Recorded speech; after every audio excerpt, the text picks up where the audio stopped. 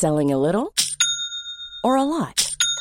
Shopify helps you do your thing however you cha-ching. Shopify is the global commerce platform that helps you sell at every stage of your business. From the launch your online shop stage to the first real-life store stage, all the way to the did we just hit a million orders stage.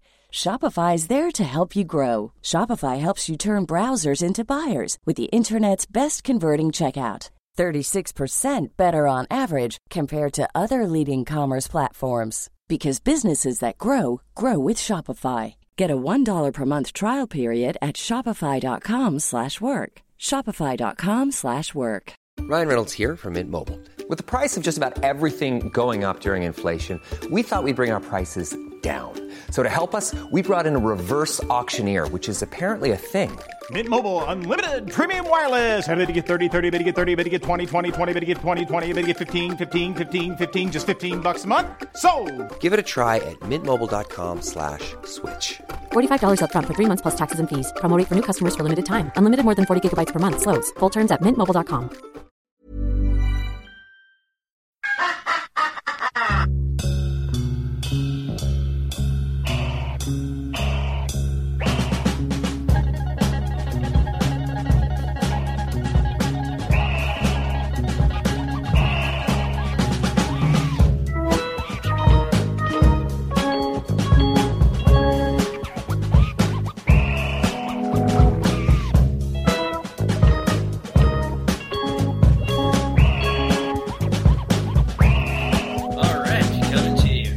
Seventh inning stretch. I'm Justin Wells. With me, as always, is Armando Angulo. Today is our last show of the year because we take off on various vacations.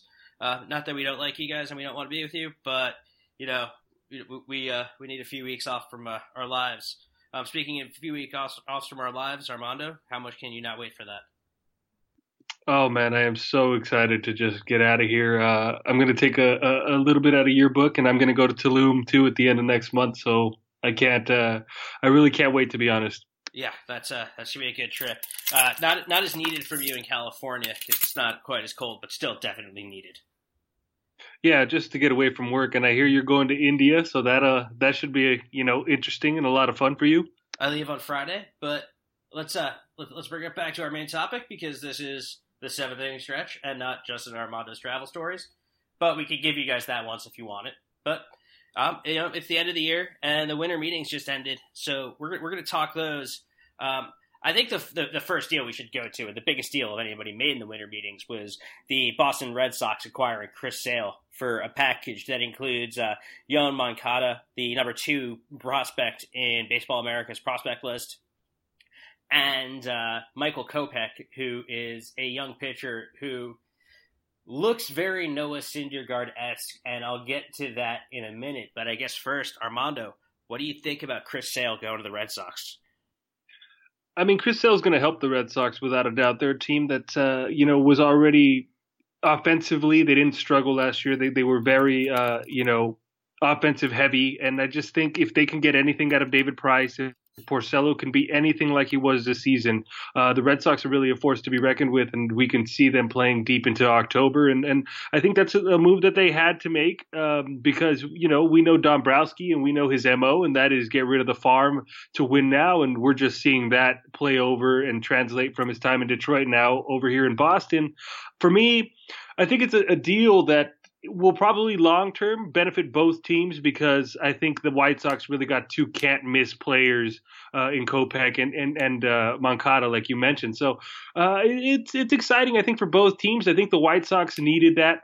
They needed to blow it up, and they needed to rebuild, and they're doing it in a way that I think is exciting, and it'll be quicker than most teams that are rebuilding have to go through. I really do think these 2 pieces are going to be key pieces for them going forward. And to be quite honest, as early as next season, we can see, them start to gain the fruits of this trade. So it's something that I think is going to go 50-50, and I think it was a good trade all around. But, the Red Sox got a really, really good pitcher, a pitcher that with that offense can win 20 games without a problem. And Chris Sale, if he can keep his head on straight, he can be a definite beneficiary of that offense and really, do great things for Boston, because I really do think it's not like he's coming from the NL and he's not used to it. He's going into a league where he's used to. I know the AL East is a little bit tougher. It's more offense heavy, but he's got dynamic stuff, and really we've seen him dominate the American League for quite some time. So, I'm really excited to see it. I don't know about, the rest of the American League East, but I think it's going to be an exciting time for the Red Sox. Yeah, so it's actually interesting that you bring up in the AL East, because just looking at what he did last season against the AL East, one start against Baltimore, won it, went 5 innings, giving up 1 earned. Against Boston, also had 1 start, went 7 innings, struck out 9, 1 earned. Against the Rays, had 2 starts, won them both, 16 innings, 16 strikeouts, and 3 earned over the 16. And a mirrored 16 innings against Toronto, 13 strikeouts, 3 earned, and 2 wins. So you're talking about a guy who pitched to a sub 1.5 ERA, or just, I think it works out just around 1.5 in the division that he pitched it. That he's in the position in the division that he's pitching in next season. I know that obviously that's a circumstantial stat, but it doesn't suggest that he's going to struggle, because none of those teams thus far have made too many changes in their lineup. I mean, bar Toronto without Encarnacion and Bautista, and we don't know how they end up. But the other question I want to pose to you, and I get why the Red Sox would make this trade, but Yoan Moncada is a guy that typically, like, you don't trade that guy. You're looking to trade the next guy down in your farm system. Do you think he was blocked in Boston in any way? Possibly. I mean, Boston has a lot of talent, and Xander Bogaerts is there, and they have some players that really do fit the bill. Moncada, although he's an extremely talented player, and it's like you said, most teams that's untouchable. You're not getting Moncada without a shadow of a doubt. That's a player that you're grooming and you're going to get in there. I just think it's Dombrowski, man. Dombrowski wants the proven commodity. He doesn't really trust what the farm has and what potential has to say. He's the guy that wants the proven entity, and Chris Sale is that, and that was the weakest link for the Red Sox. Was he blocked? I think maybe, potentially, but I just think that's a situation where the patience wasn't there, and it was the perfect storm for him to go because of the general manager and the way he operates, and because of, the depth that the Red Sox do have. So I just think, in any other organization, they could have worked it out. They could have fit him in a different position. He could have played somewhere else. They would have made it work. But I just think with the Red Sox, it was a piece that they felt could get their man, and then it ultimately did. Yeah, no, I fully see it. Like you mentioned Porcello and Price. I think Sale gives them finally the protection that they needed against those 2 pitchers. And it's going to sound strange to say that, because you're talking about the richest pitcher contract in the free agent baseball market history, because obviously Price is not making as much as Kershaw, although I think the AAV is bigger. And your reigning Cy Young winner. You'd expect that you wouldn't need to supplement the staff like that with an actual ace. But there are questions about Porcello and how much he'll regress the next year. Like, Porcello won 22 games this year. He pitched to an ERA just under 3.3, which in the AL is great. Like, do you think that's realistic again? I don't. Probably not. I mean, winning games, I could see him winning 18, 19 games, but that's just because the Red Sox are offense heavy and they have a talented lineup, so I could see him doing that. The ERA, however, is something that I don't expect him to get. I could see him, getting up to a 4.5 next season easily, just because of the division he plays in, just because it's in, we live in the era of analytics and people are constantly studying pitcher, constantly studying the things that they're doing. And I think, he's going to get figured out. Porcello, although he's a guy that's been in the league for quite some time, last season, it seemed like guys weren't really prepared to see what he had to offer. And I just think if his game evolved, then now the hitter's game will evolve. And I just think it's to the point where he's going to get found out. I mean, we've seen pitchers time and again, David Price is a prime example of this, get found out and regress. And Porcello is going to have a target on his back. He's Cy Young Award winner, and I don't really see him repeating that and having his name, in that conversation. Chris Sale, on the other hand, is somebody that can be in that conversation next season without a doubt. Yeah, no, I happen to agree with you, and I think that the haul to the White Sox, it set the price for prospects, because we're going to stick with the White Sox, and we're going to talk about the trade that they made with the Washington Nationals. So the Nationals traded away Lucas Giolito, the number 1 ranked prospect in baseball, number one pitching ranked prospect in baseball. Reynaldo Lopez, who made some starts for them and is also their second best prospect in their system. And then Dane Dunning, their first rounder from 2 years ago, who's the fourth best prospect in their system for Adam Eaton. Adam Eaton's a nice player, but I'm killing the Nationals for this deal. Yeah, the Nationals got fleeced, bro. It is what it is. Adam Eaton is a solid ball player. He's but he's not next level. He's not superstar. He's not what the potential that they gave up is for this guy. I mean, I don't know what his WAR is, but it can't be that great. He's an average center fielder at best. Adam Eaton last year actually put up a 6.2 WAR, but a lot of it was because of the effect of his defense in right field versus center field. 6.2 WAR players, no joke. It's really solid. Yeah, no, and I'm surprised they didn't give away this haul for McCutchen. If you were going to go get a center fielder, and you're willing to give up that much, Andrew McCutchen's proven to be, 2-3 times the player Adam Eaton is at least, and defensively, right, and defensively solid, and a guy that can command that position. That it just doesn't make sense to me. I mean, it seems quite obvious that the Pirates are willing to ship McCutchen for the right deal, and I can't see that not being enough for Andrew McCutchen. I mean, apparently they turned down a package around Giolito and Lopez. The Nationals really struck out, by the way, in trades that they wanted to make because this was their third choice trade. They went first for apparently Sale, couldn't land him. Then they went for McCutchen, couldn't land him. And, it looks like they got played by the White Sox once in the Sale deal where the night before John Heyman was tweeting that they were, apparently close to a deal between the Nats on Sale. It even had Noah Syndergaard pissed off. But that's something I learned via Twitter. Then the Red Sox come in and make the trade. So apparently they were able to top the Nats offer because the Red Sox have a better farm system. And then they get played by the White Sox on this haul of giving up, their three best pitching prospects for a guy who is very, very good and above average in right field as a defender and a full player. But then you move him into center field, and the defensive qualities that he brings to you as a right fielder disappear. Yeah, no, I agree with that 100%. I mean, and Comiskey or U.S. Cellular, I don't know what it's called anymore. Guaranteed that rate place, ballpark. Oh, yeah. No, that's very forgettable.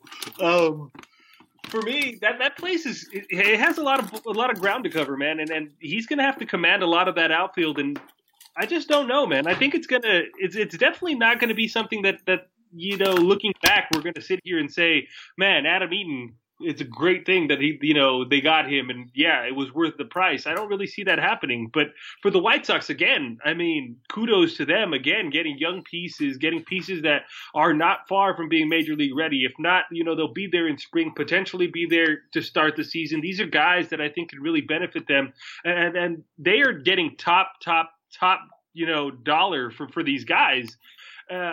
For players that, for me, aside from Sale, everybody on the White Sox is replaceable.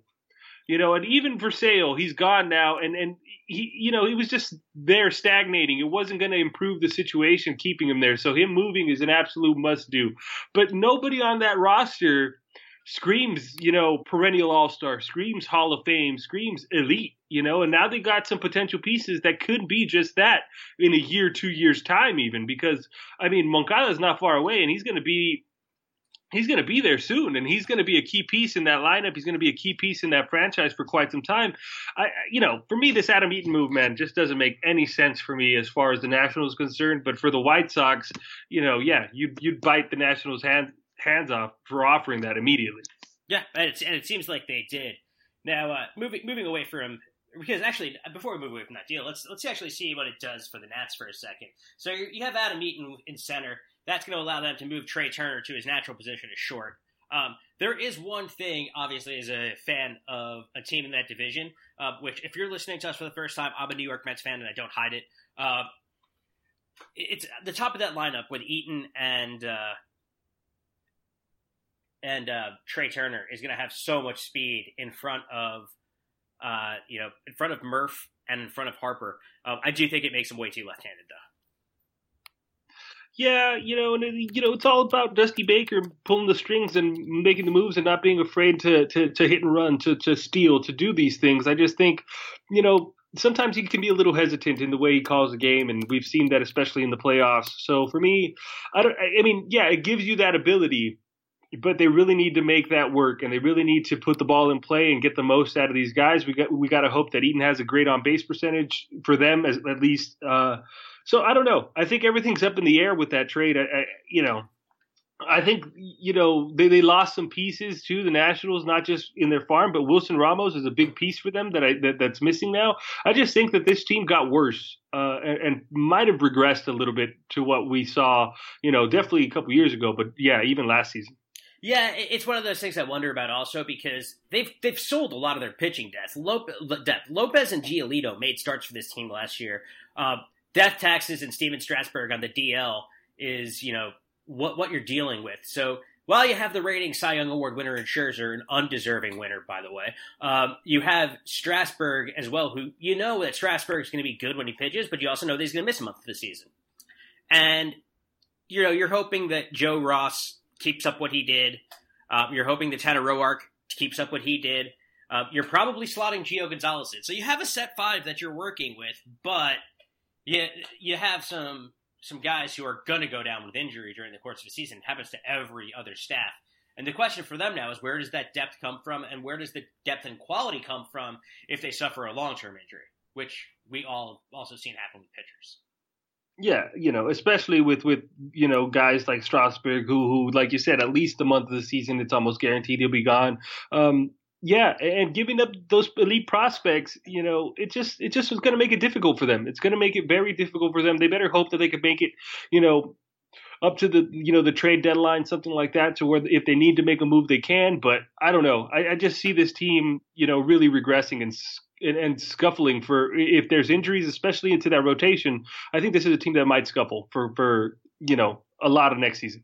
I still think there's too much talent in the division they play in, has a lot of crap outside them in the Mets. So I think they're going to I think they'll feast.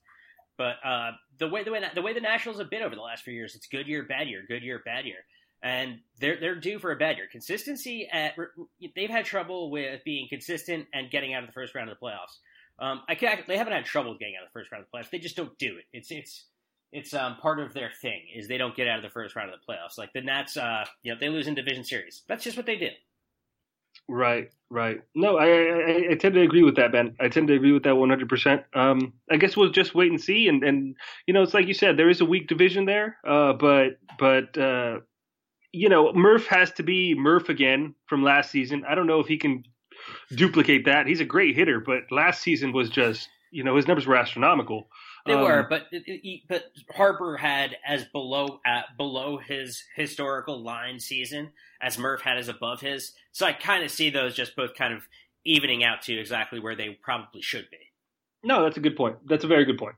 Yeah. Right on. But moving away from the Nats, let's talk about the team that knocked them out of the playoffs, the Los Angeles Dodgers. Dodgers apparently making some news early in the offseason as for the first time they were not going to be in the past few years a huge player in free agency because MLB really wants them to pay down some debt and also hike the luxury tax to punish teams like the Dodgers a bit more for going well above the thresholds that other teams can afford. That hasn't stopped them from spending money to bring back two players who have been very good for them lately. First, giving Kenley Jansen a 5-year, $80 million contract. Huge for a closer, but not the biggest contract for any closer on the market. And then Justin Turner progressing towards a 4-year deal. Justin Turner and Daniel Murphy, two former Mets who turned into phenomenal power threats after leaving the Mets. But let's start with Turner. Are you in favor of giving this guy this much money over that much time? Yeah. I mean, Justin Turner kind of earned it. He's kind of become part of the heart and soul of this ball club. He's definitely somebody that the guys really gather around. The fans really have taken to Justin Turner. It's nice to see a guy grind his whole career and finally get a payday. I mean, he was overlooked by the Mets. He was overlooked by quite a few teams, and we gave him an opportunity, and he ran with it. He took the position. He Justin Turner batting third for the Los Angeles Dodgers was not something that anybody could have ever imagined, and he did it. He did a great job. He's somebody that I think this team can be comfortable with. I think for us, we're a team that that isn't far. So to start giving away some pieces that are really important to us, like Jansen, like Turner has been for the last few seasons, what he does in that clubhouse, what it means for him even to be a Dodger. I know that he didn't really want to leave, as Jansen didn't want to leave, and that says a lot about the organization. I'm totally okay with it. I mean, the Dodgers are a team that we gave Carl Crawford a buttload of money. We paid Andre Ethier pretty okay. So Justin Turner is absolutely worth it. And then not to forget Rich Hill. I mean, Rich Hill coming back is big for us. We're paying him handsomely as well. He's up there in age, and then health is always a concern with Rich Hill. But if he can stay healthy and really, contribute a lot of innings to this ball club, I think that's where we saw a lot of things happen in a negative way for the Dodgers. Is our pitching staff wasn't able to be healthy, so we used so many pitchers. The bullpen was overused, and by the time we got to the playoffs, we were kind of spent. So I think Rich Hill, that's an addition that's going to make a huge difference. But for me, Kenley Jansen was an absolute must. If it wasn't going to be him, then we were going to have to overspend somewhere else for something less talented. It's nice to see him be loyal and committed to the Dodgers and then take less money to what even the Nationals or the Marlins were offering him. So for me, I couldn't be happier with what's going on. We're also in discussions, and then there's rumors that Dozier from the Twins, he only makes $6 million a year. If we could get him and he can be the second baseman for us and give, even 2/3 of the season he had last year to us, then we're going to be in good shape. So I kind of am, liking what we're doing. We're not overspending outside of what we're familiar with, and that's okay because at least I know what to expect out of these guys. And we weren't far. We haven't been far for quite some time. We just need to really keep the core together and find a piece that could get us over that hump. And I think that it's out there. And I think that, our front office is a bunch of smart dudes. So I think they're really going to figure it out and they'll make the moves necessary to get us over that hump. For us, it's just key is staying healthy, especially in the rotation. If we can stay healthy, then our team is going to be in the hunt and in the thick of it, as we have been for the last couple of seasons. So yeah, I'm excited for what's happening. And I'm pretty happy, to be quite honest. Yeah. I mean, I think that they're all moves that make sense. The only thing I worry about with the Dodgers is being, like I worry about with the Mets, and like I think the Nats should worry about, is they're way too left-handed. The Dodgers ranked last in batting average against lefties last year. They had trouble in the playoffs when they faced John Lester. That's basically where I would go with that. Is they need to work on facing lefties because in their division you face the second. You have the best one, but you face the second best one in the game. And you have Kershaw, but you face Madison Bumgarner a lot.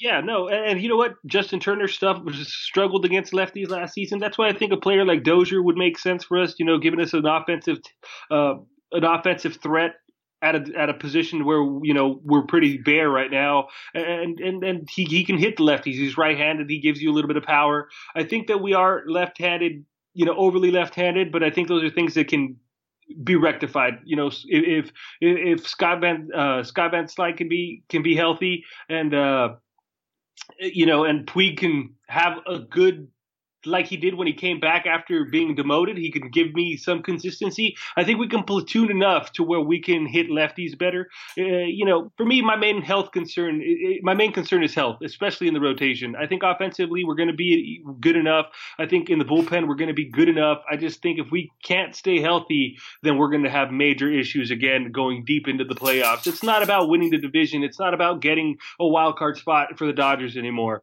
I mean, as a Dodger fan, you're expecting that, and I know that sounds spoiled to say, but for us, it's next level. It's getting out of the NLCS. It's making it to the dance. And I think health is going to be a major key to that, like it is for any organization trying to get to that point. But we really need to strive to do that, and we really need to keep our depth, our pitching depth where it is. I mean, Ryu coming back, McCarthy coming back. There's some pieces that I can be excited about. As far as the offense is concerned, I'm confident we'll make enough changes, and I'm confident Dave Roberts can tweak it enough to make us productive against left-handed pitchers. Yeah, no, I can't agree more, especially on the fact that you needed Turner back. He's the straw that draws the stink, stirs the drink. But moving off of the team that's re-signed Kenley Jansen, let's stick with the closer market. The record contract for a closer, of course, the New York Yankees signing Aroldis Chapman to a 5-year, $86 million contract. This is crazy money, and I don't think I like it.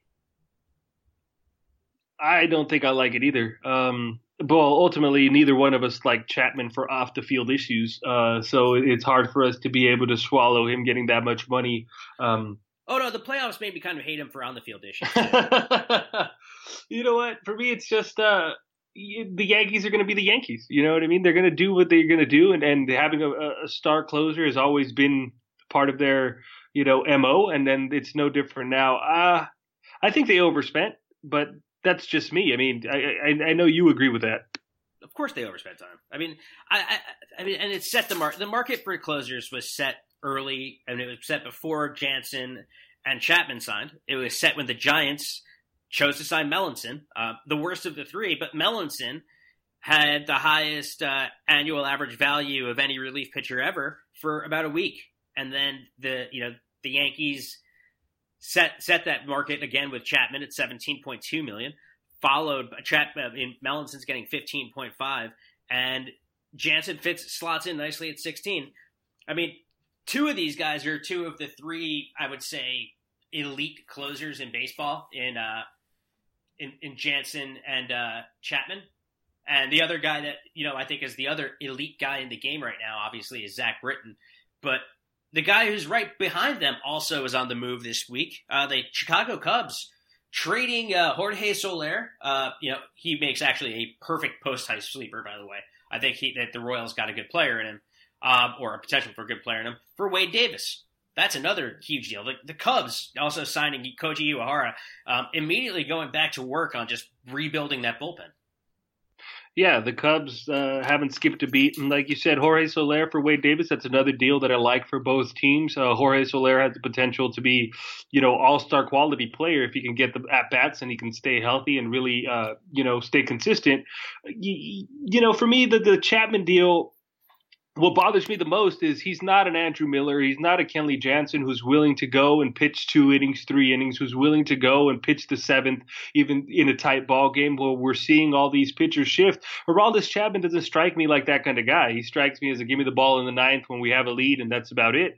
And I think, for that money, you definitely have to be a little more flexible, or I would demand that my pitcher be a little bit more flexible.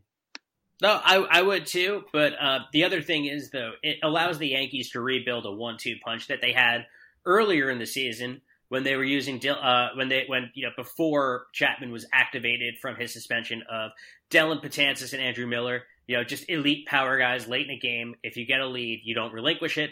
And now the Yankees have a form of that again with Betances and Chapman. The issue that the Yankees have is that Joe Girardi abuses relievers. And do you want to see a manager abusing a reliever that's making $17.2 million a year, or do you want that guy fresh to pitch every night? Like you don't want to destroy your investment. No, I hear that. I think the Yankees are in a position where they definitely have to scrape by and win more games and really make a push this season, more so than last season. I know that they came off a little bit strong towards the end when Gabby Sanchez caught fire, but they definitely need to reestablish themselves in a division where they have been losing ground for a few seasons now. And so I can't see Girardi not forcing the issue. You know what I mean? I could see Girardi wearing him a little bit thin in non-safe situations because that's just the way Joe Girardi works, man. Yeah, I'm with you on that. Now, the other thing that I find interesting on this is just Jansen and Chapman. The 2 contracts they just signed, which will cover just the next 5 years, are as much as Mariano Rivera made in 19 seasons. I like both pitchers, but no, they're no Rivera. No, they're not. No one is. But the game has changed so much. Contracts have evolved so much. Thanks to Mariano Rivera and him laying the foundations, that position in the reliever role has gained so much more credibility and importance in the game. We saw that a few years ago with the Royals. We saw that with the Indians. We're seeing that with the Cubs. We're seeing that a lot of teams are built, through the bullpen and because of players like Mariano Rivera. So although he didn't get paid as much as these guys are getting paid, it wouldn't be possible without people like Mariano, to be quite honest. Yeah, I just found that an interesting financial stat because I've always thought, Mariano is he's the best pitcher as far as overall effectiveness in the single role that you needed him to do that I've ever seen, especially when it comes to the postseason. And I always thought he was undervalued, but this particular deal made me understand exactly how undervalued he was. But that's enough of me complimenting the New York Yankees. Let's go to another franchise that frustrates me. The St. Louis Cardinals finally addressed the gaping hole they've had in center field by signing Dexter Fowler. Yeah, and prying him from the Cubs. So that's a win-win for them. I was kind of surprised that Fowler went to the Cardinals from the Cubs, but he's a guy that turned down some money and a few years with the Orioles to go to the Cubs and gamble on himself, and it worked out for him. World Series champion with the Chicago Cubs, and not just that, he earned himself a very nice, lucrative payday with the Cardinals. He's a player that's going to help them tremendously, help them defensively, help them offensively. He's just a spark plug to any lineup. And I think, the Cardinals have needed a little bit of that. They've stagnated a little bit over the last couple of seasons, especially last year. I feel like the Cardinals just couldn't get it going offensively and really sputtered for, the majority of that season. Yeah. Now the question here is, do you buy because his defense was always suspect in center. Last year it was really, really good. Do we buy it? He's said in the past it's due to the Cubs positioning him differently last season than ever before, and that allowed him to get to balls better. I don't know enough to actually say whether or not I agree with that, but I'm always suspect of guys who have 1 year spikes in one skill where they've always been mediocre. Yeah, but I think, if he's saying that the scouting, the positioning, I don't doubt it at all because the Cubs are the king at that, right? But it's also about confidence. I think he's grown in confidence in his position. He's grown in confidence in his ability to go out there and get it.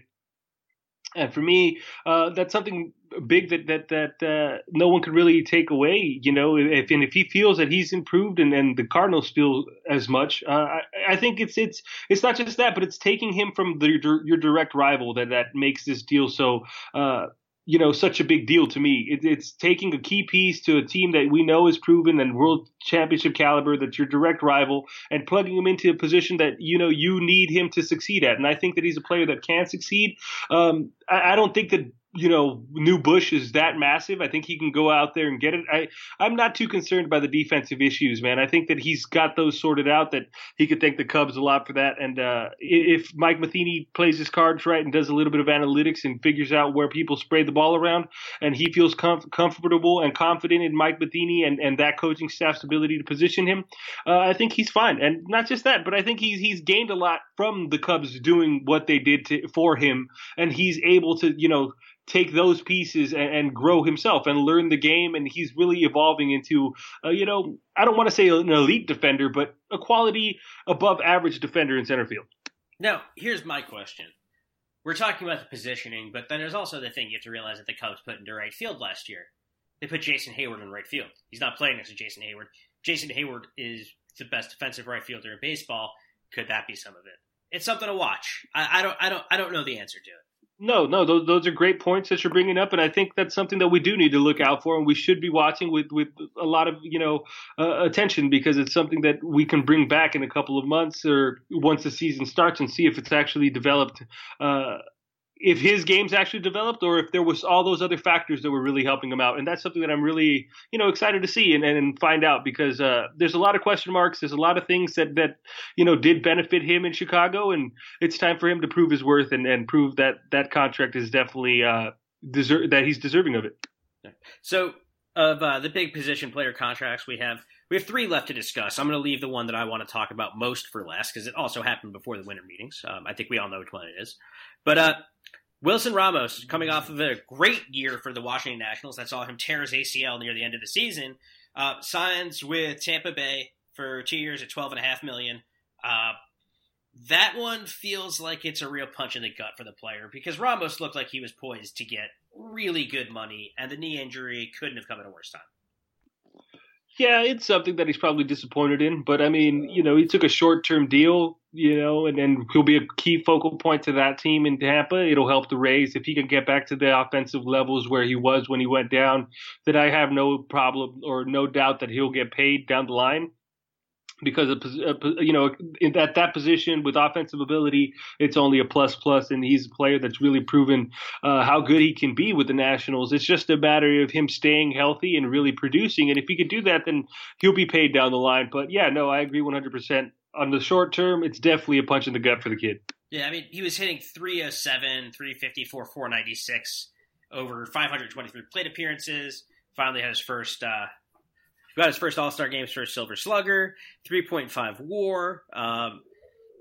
Decent enough defender. It's just he's going to hit the market again at age 31, which is a perilous age for catchers because you're still close enough to your physical peak, but it's also the position in baseball that wears you down fastest. Like this might have cost Wilson Ramos like his real shot at big money, like 50 million plus instead of taking 12.5 million, and who knows if he ever plays that well again. No, for sure. Absolutely. I think if he would have stayed healthy, the conversation between the premier catcher and highest paid, between him and Wieters right now in the free agency, it would have been definitely a conversation, and Ramos would have probably been more deserving in my opinion. But hey, it happens, and it's up to him to go out there and prove that, his injury is not going to define him and he can actually produce in that way still. And I'm rooting for the guy because I think he actually has a lot of baseball left in him and really good above average quality, catching ahead of him. So I think that's a good piece for the Rays. I don't expect him to be there long. I expect him to see out the 2 years and probably be gone, if not be trade bait in his second season if he's really producing. So I think it's a good move for both teams, although he probably is going to be disappointed with the financial figures. It is what it is, with his injury and everything else. It's probably expected. But, yeah, no, I'm excited to see how he produces, man, to be quite honest. And now for the really fun one, because we get to pan terrible decision-making. The Colorado Rockies have signed Ian Desmond at 5 years and $70 million to play first base. Yeah, I don't get it. It also costs them the number 11 pick in the draft because everything up till 10 is protected. The 11th pick, not so much. This is stupid. It's stupid. I sat around trying to figure out why this makes sense for the Rockies and why this is a good move. It's just not. I mean, Ian Desmond hasn't played first base for long periods of his career. He's not. He can play some outfield. He can play infield. He's a platoon utility type of guy. And to get the amount of money that he got is I don't know. I don't understand it. I don't understand it. He's probably a better defensive outfielder than Carlos Gonzalez. Carlos Gonzalez is left-handed. Play him at first base, give him a shot. They probably have the same amount of experience. There's things that could have been done. They probably need to take care of Carlos Gonzalez's legs because they're going to consistently fall off. Yeah, exactly. There's a lot of things, a lot of factors that don't make sense for me. Ian Desmond is not – they're going to regret this contract. I'm almost positive that they're going to regret this deal, especially with the length of the deal and it's just not going to work out. It's just they need so much more than an Ian Desmond. You know what I mean? Like, especially at that price. All right, so I have a way of actually making this all work out for him. And I know this will never happen. Okay? All right, shoot. The Rockies trade Charlie Blackmon to the Mets for Jay Bruce. God, you're clutching at straws. Go ahead. Yeah, the reason is the Mets get a center fielder, and this goes to what we're going to discuss in a few minutes, and then Jay Bruce is gotten rid of. Okay, how does this benefit the Rockies? It doesn't, but they're stupid, so who cares? No, I mean, Ian Desmond's a nice player, but you just signed a guy who hit 22 and 86, stole 21 bases. Nice player, hit 285 in Texas. Texas doesn't give you that much more of a bump than Colorado does. Like, Colorado doesn't give you that much more of a bump than Texas does as far as offensive stats. And you're paying for that production for a first baseman. Like, it's a first base. Like, if you're in Coors Field and your first baseman isn't hitting 35 to 40 homers, like, doesn't have that power to do that, you're wasting the position there. Like, you put power hitters at the corners. You're doing it wrong. Yeah. I completely agree. And he's a subpar defender in a lot of spots. A lot of spots. I mean, he could play a lot of spots, but he plays them poorly for the most part. I don't know, bro. None of it makes sense to me. It's just I think they're really reaching, and I know it's hard to be a destination in Colorado because you're not a proven winner, you don't have much to build on, you don't attract key free agents. It's just this doesn't make any sense, and they got him so early on in the off season. It's like they just reached, bro. There's no other explanation I have except for they reached for this. I don't mind Desmond. I just think he is a tremendously average player, and I think giving him that much money, I mean. You're talking about a guy who, weighted runs created 106. Decent. Average for weighted runs created, by the way, is 100. 106. Decent. Sorry, I'm thinking of OPS plus. Sorry, I'm confusing stats in my head. But 100 wins, 100 runs created plus puts you basically probably around like midway through regulars in Major League Baseball. You don't pay a guy like that $16.5 million $15 million a season. You don't. It's just that you don't pay that money to that guy. No, you don't. And that's another guy that took a short-term deal to take a gamble on himself, and that paid off huge for that guy. So, more power to him. It was after turning down a $100 million deal. So, like, there's a little bit of a redemption for Ian Desmond. Just the question is whether or not it's, deserved at that much. But, good for Ian Desmond. No, 100%. Good for him. Good for his agent. Way to do the job. Yeah, and before we get to our mailbag, we should bring up the fact that there are two huge names still in the free agent market. And one of them, I got to get into a quote from Jim Duquette on. But they're Joey Bautista and Edwin Encarnacion, the twin bombers from Montreal. Encarnacion is an absolutely lethal bat. And you love the Expos. Montreal? You mean Toronto? So I'm in Toronto. I do love the Expos. Hate the Expos. I know you love do. The Expos.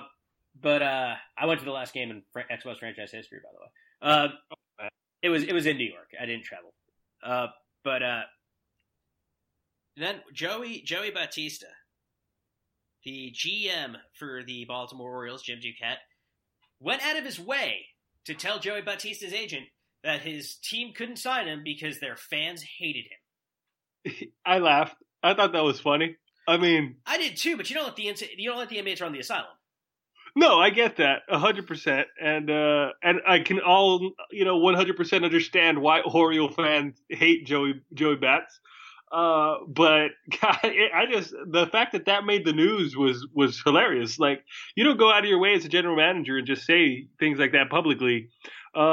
So it is what it is. I think Joey Bats ends up in Toronto for way less than, or at least less length than he really wanted. But it suits him. It's home. That's where he flourished. His career flourished. I think he'd be dumb to really go anywhere else because no one's going to give him what he wants anyway. Yeah, so I agree with you that he ends up probably back in Toronto. I don't see both of them ending up back in Toronto, and that's where I think the Blue Jays take a hit. I just wonder, though, who is going to take on Encarnacion? And the question is, how much money do you have to give these guys? Because the market was probably set by Cespedes, right? Like, you have to figure that the guy who's youngest and most in his prime and probably best of the three is going to set the market. Cespedes took a shorter deal. Granted, he also took the second largest annual average value of any player who isn't Miggy Cabrera. But, are either of those teams going to go over what Cespedes got in terms of years or dollars? No, I don't think so. I don't think there's any team that would do that for those guys. Right? And Cespedes plays some defense. You know what I mean? He offers something. Jose Bautista doesn't play that great a defense. And they're both predominantly DHs. I mean, Edwin Encarnacion played first base a lot, but he's not that great. So predominantly these guys got to be American League players, so that already cuts the market in half. It's going to be tough. I just think they're going to have to settle.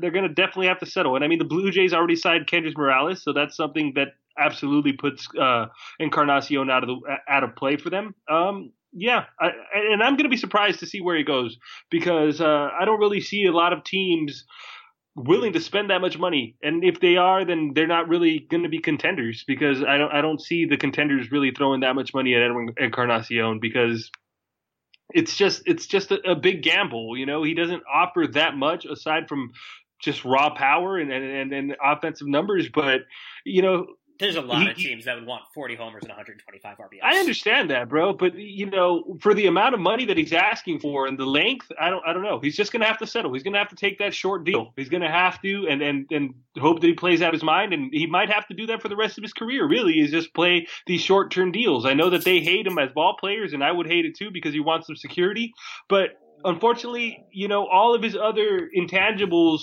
don't add up to giving this man, including his age, including his defensive ability, including his lack of speed, his lack of a lot of things. Yeah, he hits a lot of home runs. He drives in a lot of runs. I get it. There's a place for that in the game, and there always will be. But I just think it's in a designated hitter role, and he, hell, he might end up in Anaheim for all we know. That type would be of amazing. Having him in Pujols, basically, where one of them has to play first base by default.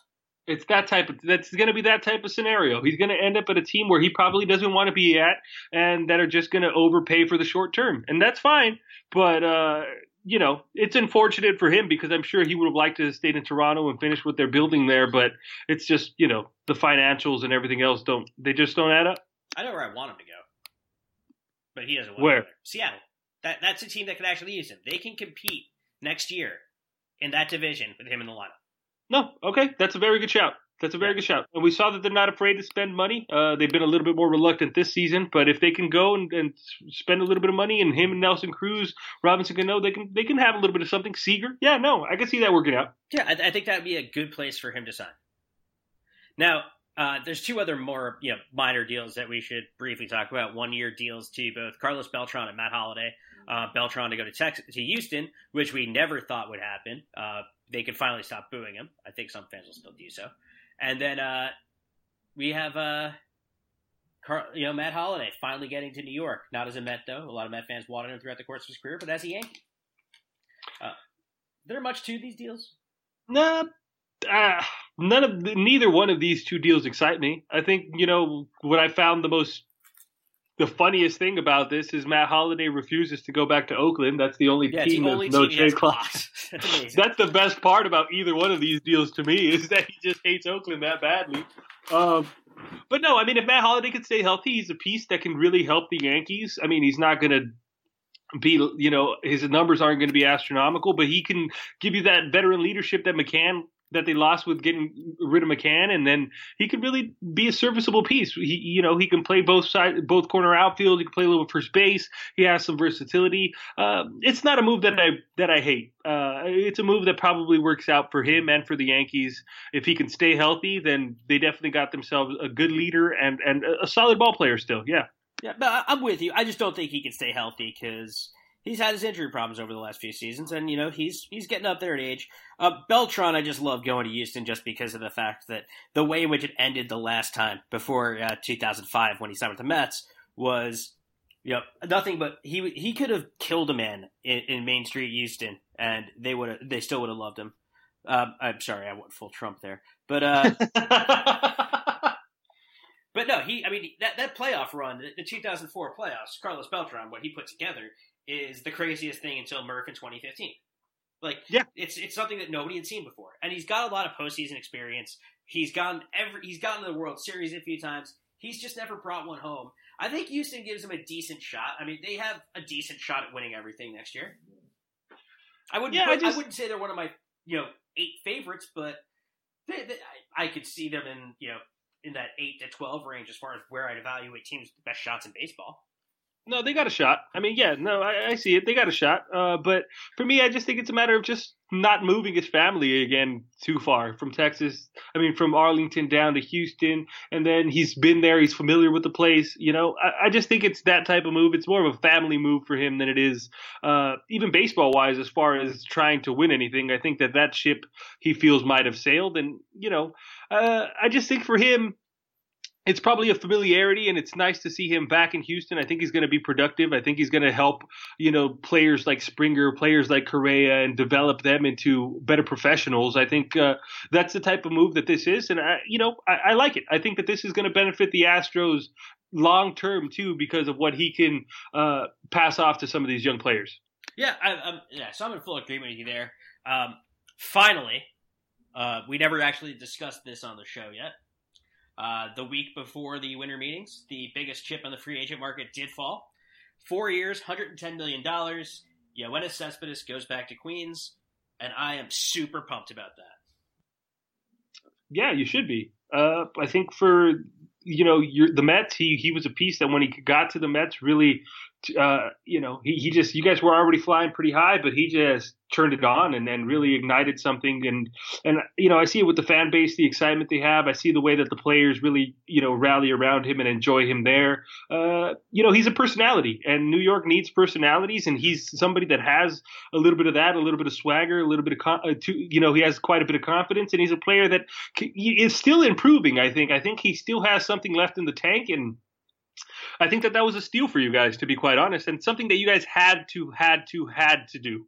Yeah, it's the only bat that we know fits with the team because we've seen it.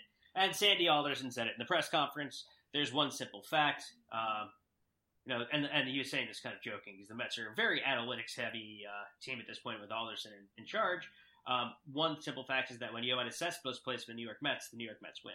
I'm not going to get too much into what I think it does for the team next season because there's just a lot of questions about how the pitching comes back healthy. If it comes back healthy like it was in 2015, the Mets become, a very difficult proposition because every single, 4 out of 5 nights and potentially 5 with Zach Wheeler, but with, Syndergaard, Matz, Harvey, and DeGrom, they could throw out a pitcher that's better than anything most teams have.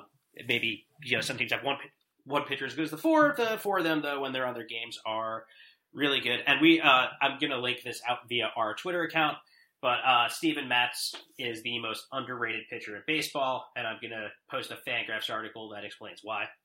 But this brings us to our question segment. We have 2 questions, both of them posed to him from my friend Jeff Pierce.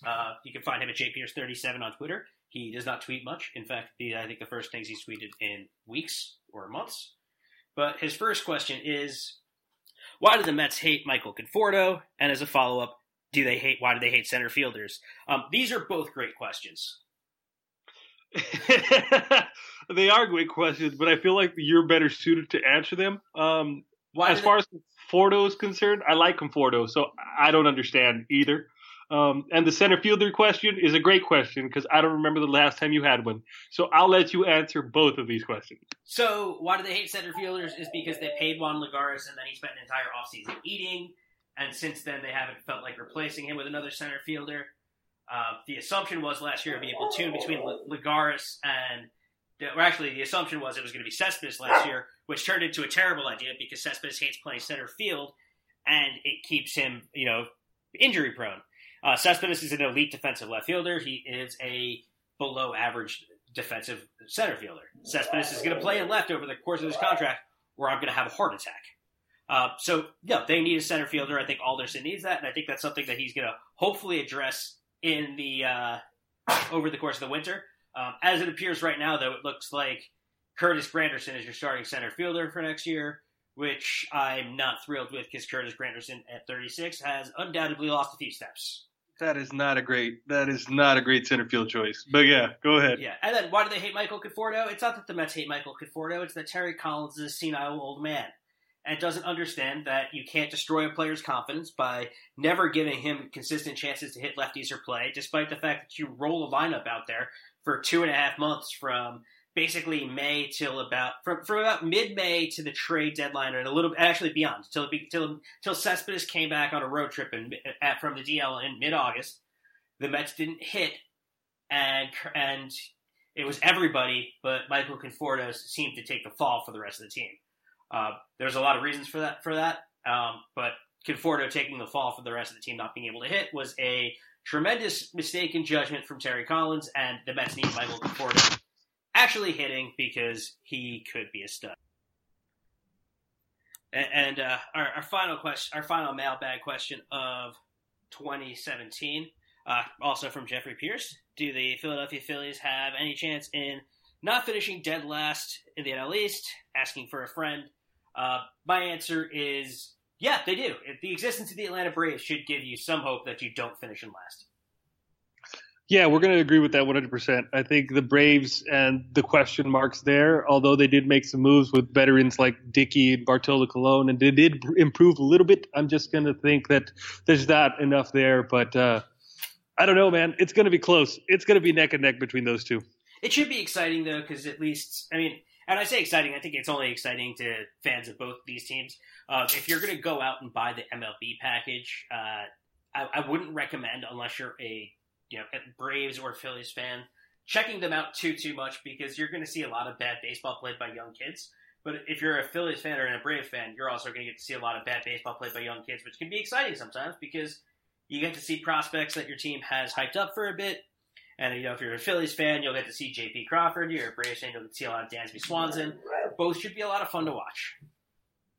Yeah, it's always fun to see a team that's rebuilding and see youth out there. I know it can be frustrating sometimes, but they got some pieces. Both of those teams got some pieces that, you could be excited for. So, as we go now towards the end of the year, Armando and I are just going to tell you what we think is going to happen in baseball in 2017. I thought of the question, so Armando goes first.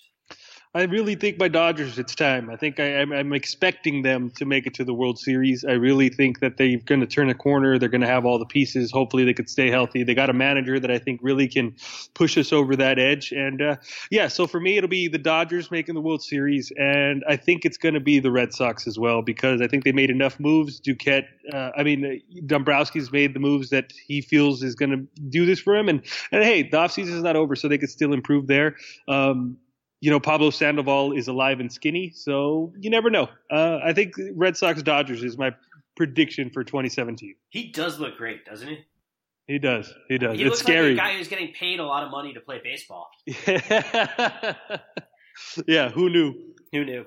But for me, I think it's that Mike Trout will be the first 40-40 player in baseball since Alex Rodriguez did it a few years ago. I'm really looking forward to see what Mike Trout does for an encore for this season and every other season that he plays for the rest of his career, because I think we might be seeing the greatest baseball player ever. I would agree with you. And that's a good shout, because 40-40, it doesn't matter who he plays for, who the guy is. It's something that you could root for, something you get excited about. It's a rarity in the game, and it's something that, unfortunately, although there's guys that can do it, like Bryce Harper himself and a lot of other guys that have the tools to do it, we just don't see a lot of the stolen base happening anymore. So if he can do that, that'll definitely he's probably going to be the MVP anyway, but that'll cinch it up for sure. I don't think they'll a secondary prediction is he doesn't repeat his MVP just because a bunch of writers get some stick up their ass. But hey, man, 40-40, that's MVP. You can't take that. I agree with you. But that's it from us on the 7th inning stretch this year. Myself, personally, I'd like to wish everybody a happy holidays, Christmas, Hanukkah, Kwanzaa, any other holidays that are celebrated around this time of the year, and a happy new year and a healthy new year to everyone. That's it for me. Yeah, likewise. Just be safe out there. Enjoy your holidays with your loved ones. If you could give a little bit to the less fortunate, let's do that. Everybody, every little bit helps. Ultimately, that's it for us. We'll see you guys next year, and hopefully it's, a fruitful 2017 for all of us.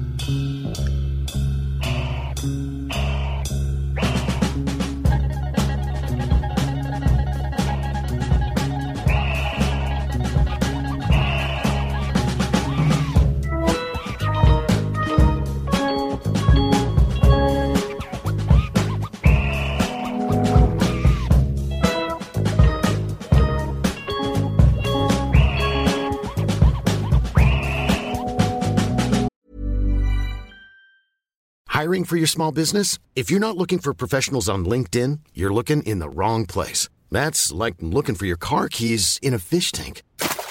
LinkedIn helps you hire professionals you can't find anywhere else, even those who aren't actively searching for a new job but might be open to the perfect role. In a given month, over 70% of LinkedIn users don't even visit other leading job sites. So start looking in the right place. With LinkedIn, you can hire professionals like a professional. Post your free job on linkedin.com/people today.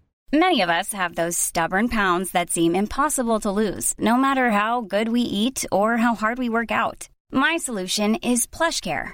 PlushCare is a leading telehealth provider with doctors who are there for you day and night to partner with you in your weight loss journey. They can prescribe FDA-approved weight loss medications like Wegovy and Zepbound for those who qualify. Plus, they accept most insurance plans. To get started, visit plushcare.com/weightloss. That's plushcare.com/weightloss.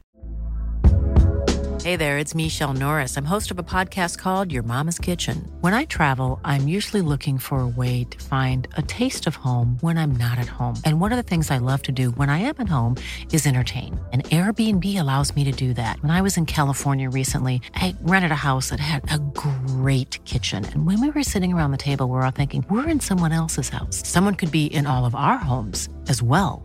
If you have a home, but you're not always at home, you have an Airbnb. Your home might be worth more than you think. Find out how much at airbnb.com/host.